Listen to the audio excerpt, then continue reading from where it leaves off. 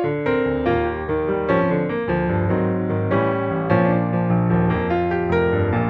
to Navigating Change, everybody, a podcast from Teibel Inc. My name is Pete Wright, and I'm here with the lovely and talented Howard Teibel. Lovely? You've never used the term lovely. I know. I try to change it up. Try to shake it up a little bit. Try to throw you off your game a little bit, which is so very difficult to do because you're off the road for about 6 hours. So I've got you for a little bit, and you have just returned from well, not just returned. I guess it was last week. We had Balmer. You were out in Balmer. Yes. Yeah. You're out in Balmer doing the Ikubo 2013. Do I sound like I'm straight off the wire? Right off the wire. Yeah, I've been practicing because I know we were talking about Baltimore, and I'm trying to get in the spirit. You did a couple of things in Baltimore. As usual, we like to get together and do our post-mortem on the event. You presented, you facilitated a fantastic panel, as I hear, and I'm hoping you'll be able to share your key learnings and insights from this from the event, and share what you learned and what maybe you didn't.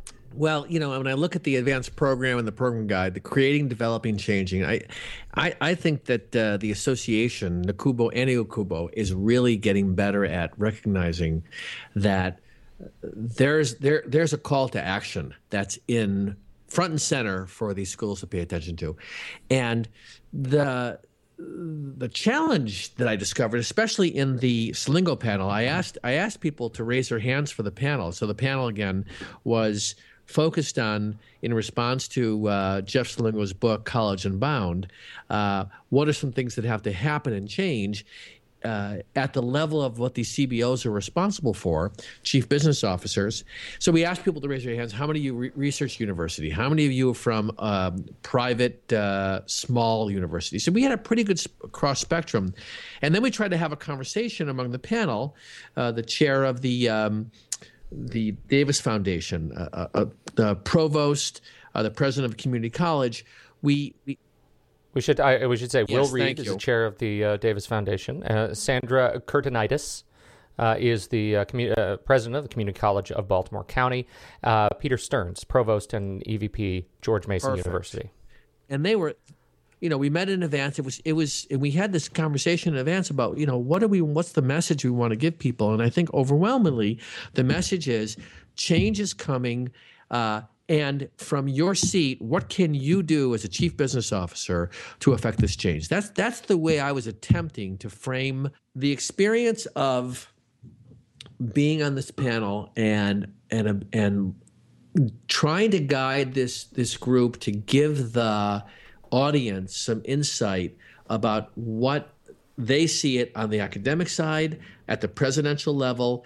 And I think the most interesting thing that I'll just raise is that Will Reed got up there with his report, and he has, this wonderful report about the cost structure of higher education. And he commented that they put a call out for people to send in proposals for the foundation to give money, to explore cost structures. They got 0 responses, but they got 70 responses from presidents about issues that they see. And he read some of them, and it was profound. I mean, it really pointed to that there's a deep understanding that we got a problem, but there is a lack of clarity. And I'm seeing this in every conversation I'm in a board meeting, in the just led a board retreat at the cabinet level, is people are getting better at understanding the problems, but they do not have a sense yet about how to navigate it. It's like this web that you go after one thing, whether it's retention, it has this ripple effect where, shouldn't we be talking about this? And isn't the problem retention related to this other issue? So it's almost like, Pete, if there's a lack of commitment to solving the problem by anybody that's in this conversation, then what we end up with is going around in circles in these conversations repeatedly. And I can tell you that I think these people are committed. I think every individual is committed to trying to solve these problems. I think that collectively, people do not know how to work together to to say, let's deconstruct this together, faculty, administration, board, and create a roadmap for solving them. So it becomes very tactical and very siloed and linear, as opposed to saying, all right, cost structure problem, what are we going to do about it? Who's going to be involved in that conversation? Part of it's political, Pete. I mean, who's in charge? Well, that's what I was going to ask. Like, where? So the disconnect then is, it sounds like, and I feel like we've sort of talked about this in the past, but it sounds like there is a disconnect between what the administration views as, cost troubles and what faculty is going to, faculty is going to understand as cost troubles, and what facilities is going to understand as cost troubles, and all of those, that is not a well-defined vernacular for organizations to address, and so everybody's going to approach it from their own sort of protectivist kind of mentality. No question. And then you'll try and raise the conversation of the big picture, that higher ed is in this transition period. And if you say on the other side of this, what's it going to look like, right? I think that for some institutions, it's going to look the same 10 years from now, but it's going to be a much smaller set of schools. I think there's a greater recognition, and it got spoken about at Salingo's thing, or it's spoken about at this board retreat I recently led, is that consolidations are coming. Talk more about that. What does that look like? And think about the financial services sector. There are, 4,000 schools out there if you include all the community colleges and you include all the different types of schooling out there. And now there's this whole for-profit model that's evolving. And these schools are all competing around a certain view of a brand. They draw, for the most part, from their region. But for the most part, the regional growth, especially in the Northeast, is declining very fast right now. So high school graduates in the Northeast is, I don't know the exact numbers, but ultimately all of these financial leaders know, and presidents know, that they've got in the next couple of years an issue with less pool to work from. At the same time, they've got these... Because where are they? Where are the students going right now? Are they going to work, just taking more time off, going to just-in-time training programs, going to for-profits, The decline has to do with just the demographics. We're at this point now where the number of high school graduates is just functionally shrinking. Oh, significantly. Okay. And they knew this was coming. I heard this conversation among presidents 4 years ago. They knew this was coming at this point. We're talking about it. And when I talk about consolidation, I think, the president of AGB, I was with him. He led a keynote the other day, and he was very frank with this board that it's already happening in some cases, but it's going to increase. It is just inevitable that schools are the schools that are not positioned with very large endowments or in regions of the country that they can draw from high populations and that they've got a brand that's recognized. These high-priced, known in the regions liberal arts colleges recognize they have to step back and go, who are we? What are we going to do more of? What are we going to stop doing? How do we right-size our structure, both administratively, programmatically, and then ultimately, what are the faculty that we need here? So what's happening now is the conversation is getting clear. The problem is getting clear.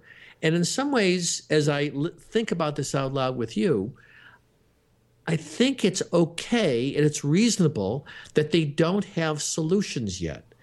I think what we have to do is continue to further understand the problem before we can really attack it.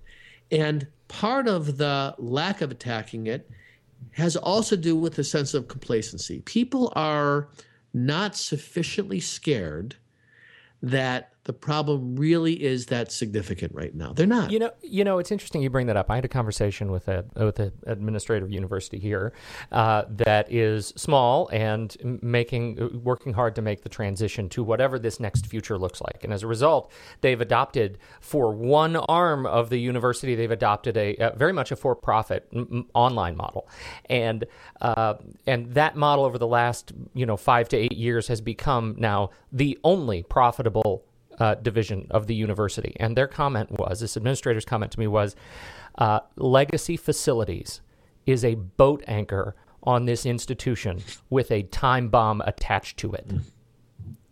Yeah. And so I wonder, like, that represents to me a massive disconnect, and I'm sure that they are not alone. Oh, they are so not alone. And the schools want to figure out how they can retain that land grant view of, you come to the campus, and listen, you and I both want our kids to experience the college kind of experience that we had in some sense. You go off, you have this experience. Most of it. Most of it, right? Yeah. Well, not all of it. You're right. There's some things we can't talk about. But there is something very powerful and important about that transition experience into this world where you have the freedom to explore. You're in that in-between period in your life. But what is coming and pricing, the tuition pricing is the driver for why other models are showing its way, and also access is ways of getting at students who can't afford that model. And schools have to decide if they're going to continue to offer financial aid and broaden it to have a bigger pool in, or if they're going to say, you know what, we cannot be all things to all people. And here's who we're going after. Here's our core institutional strength. Capitalize on that. And we're going to simplify and in a sense shrink what it is that we offer. Now that is antithetical to how they operate. Once a program's in place, it's almost impossible to discontinue it, because there has been there was some real thought into putting that program in place. It could have come from an alumni who said, I'm committed to this. At some point, it was a great idea. But the impetus to say, what do we need and what do we not need? We're not there yet. Now, how much you work also with independent schools, right? High schools, middle schools, that kind of thing. And I'm at that point where my own kids are getting into middle school, high school age. And one of the things that I'm finding is the way they talk about what comes next in their education is very different than the way I used to talk about what comes next, and the assumptions that I made and my family made, very different than I ever did. And this is, from the point where they're in elementary school, they are being talked to differently about education than I was at that point. And that is shaping their assumptions about where they go after high school in a significant way. Well, think about that wave of students coming, right, that higher ed is not prepared for.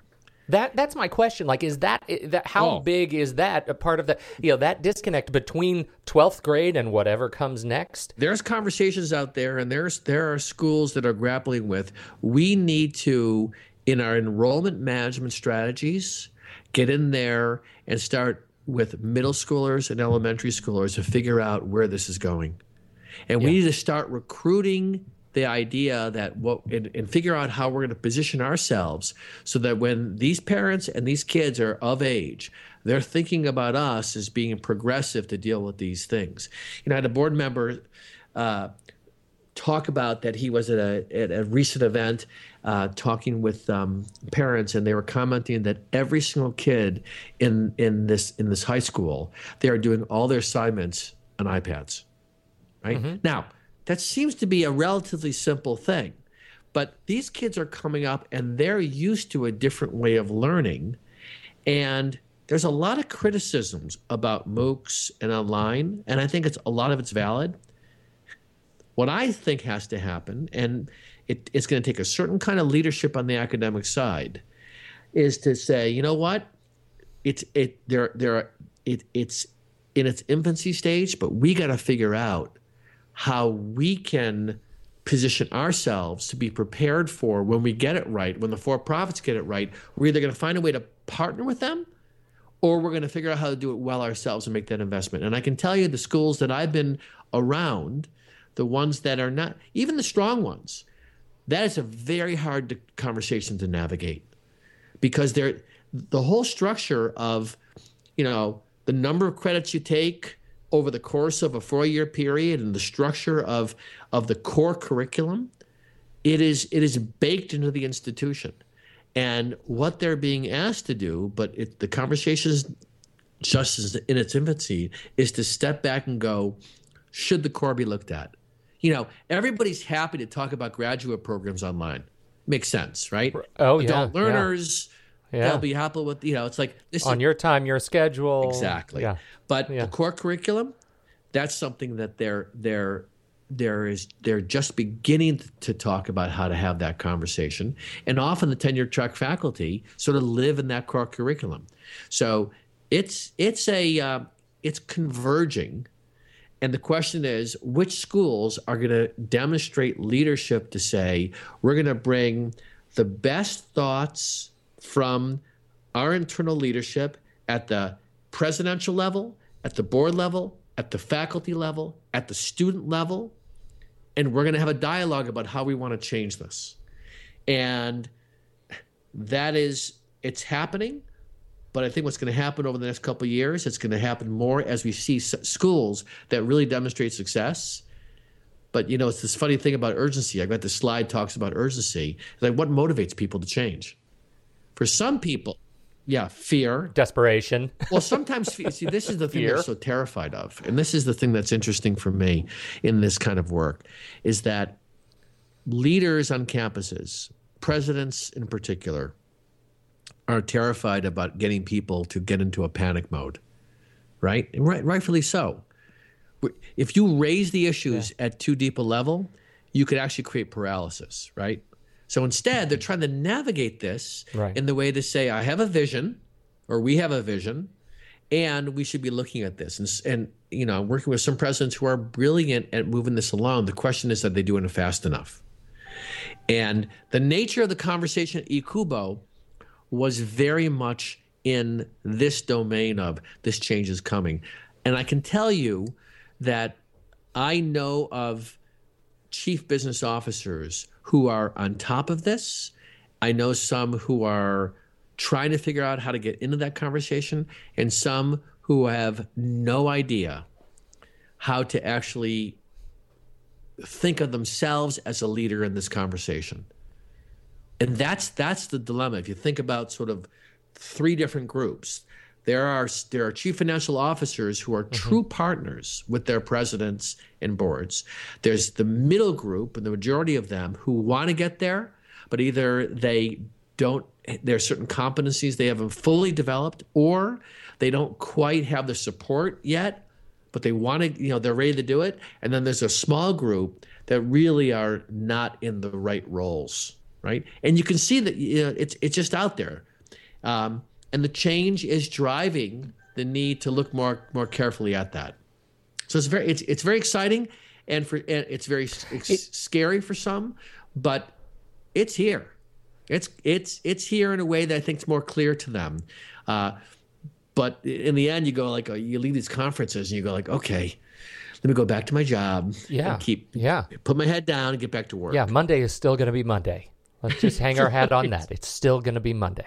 It sounds like what I'm hearing, like what you said at the beginning, eCubo is and NACUBO are fostering a place to have a really scary discussion. And the degree to which, panels of administrators are able to wrap their heads around it is a different situation. What we're saying is, what it sounds like you're saying is this was a successful place for a new platform. And actually, here's something else I got to mention here, because NACUBO and eCubo are really stepping back. I mean, what I've seen in this last year is they're really focusing on how do we produce the value that we say we produce. And what's fascinating is eCubo went through a whole branding exercise, and they've really rebranded now. Now they have to figure out how to actually implement it. But they've rewritten their mission. And in some ways, you could think of a mission as something that sits on the shelf. But truly, they've got a view about who they are that has a ripple effect, I think, across at least these eastern regions. NACUBO is absolutely stepping back and saying, how do we offer services, programs, sessions, and we're helping with the Speaker's Corner, trying to have really effective engagement with audience, right? That's the piece that they're bumping against.